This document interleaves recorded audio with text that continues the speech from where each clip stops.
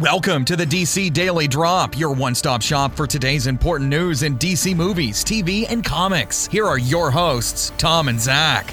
Welcome to a Friday, July 14th edition of the DC Daily Drop. I'm Tom. And I'm Zach. All right, let's get into the news. And first up, Entertainment Weekly had an article yesterday about a little indie film called Justice League that is releasing in November.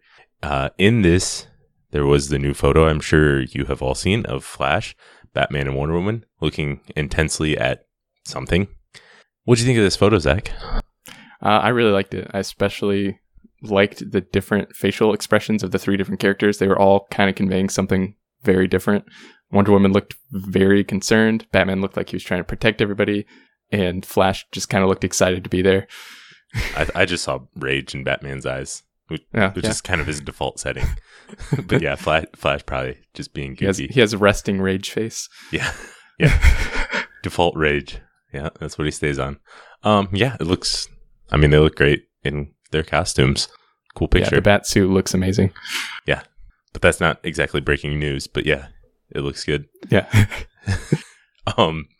There's also a quote from Ezra Miller on The Flash. He's got a bit of a wacky quote here. He says, he's this really endearing, altruistic nerd. He's the 13-year-old Metallica fan. We lost our drummer in a freak accident. We need you to play drums, bro. I don't even have drumsticks. Oh, man. Ezra Miller. I'm so glad he's playing The Flash. I just think he's perfect for it. This is awesome. This is just a wacky quote where if you don't know anything about Ezra Miller, you're probably like, what? Like, he says nothing, but yet says something.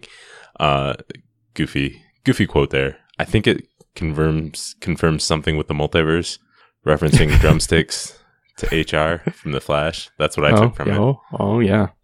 I think so. I think that's just a hidden message. But yeah, he always sounds so excited about playing The Flash. So, fun quote and a good looking picture.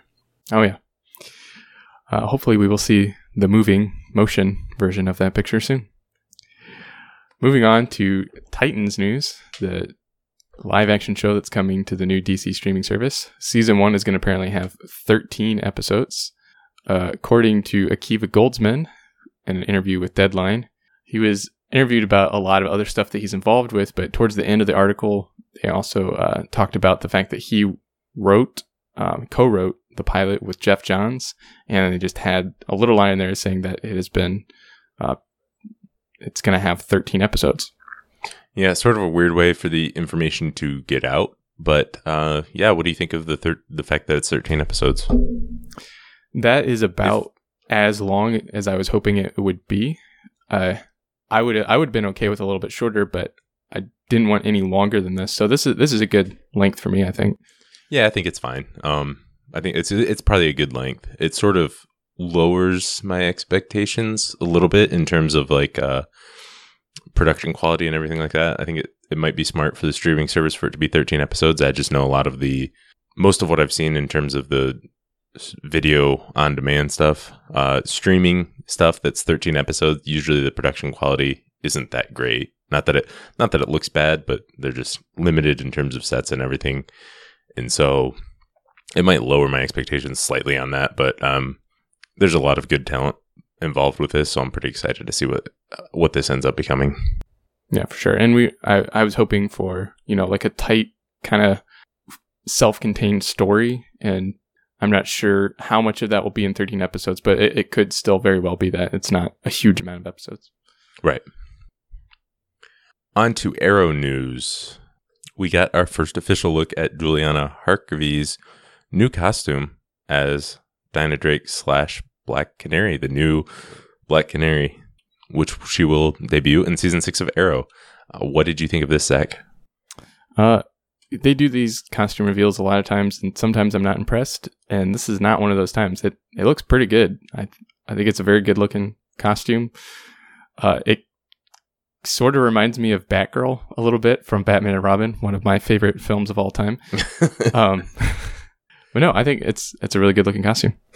Yeah, I was pleasantly surprised with it. It's not the best costume ever, but usually with the TV reveals, and they don't show her full body, so we don't get to see the full costume. But from what we can see, it looks good. It's pretty simple in black. And I know like people have made X-Men comparisons or something like that. But if somebody's going to wear black leather, it makes sense for Black Canary to do that. So I think I was pleasantly surprised with it. And I guess I'm excited to see her suited up. The article also has an interview with executive producer Wendy Miracle, where she's asked a lot about season 6, mostly saying she can't talk about that yet, or doesn't know. A long-winded way of saying that. But she does says, in terms of Dinah's role in particular, she says, but really what this costume signifies more than anything is that she is now a full-fledged member of the team, which I kind of thought she already was, but I guess the costume makes it official. Yeah. Well, yeah, and she does say that. She's like, she basically was already, but this kind of is her accepting that for herself and really kind of, leaning into it, I guess. A costume says forever, Zach. Exactly. Yeah, I'm excited to see her suit it up. Yep.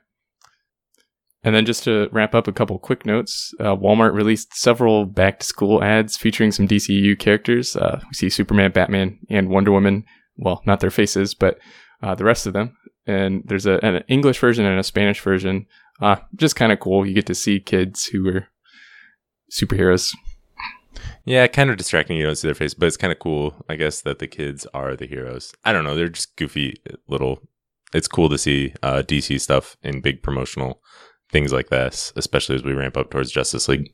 Yeah, the English one was pretty cool because it was all about like being a hero, and there was other stuff too. There's like Transformers and I think Power Rangers or something, but the DC characters were definitely front and center, which was cool.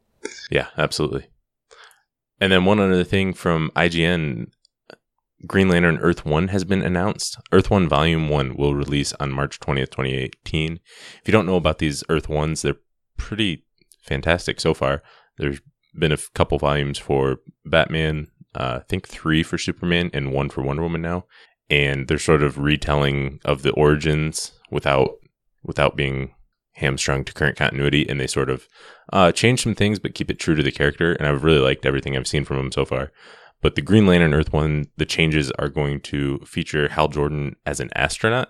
He's typically got the background as a pilot.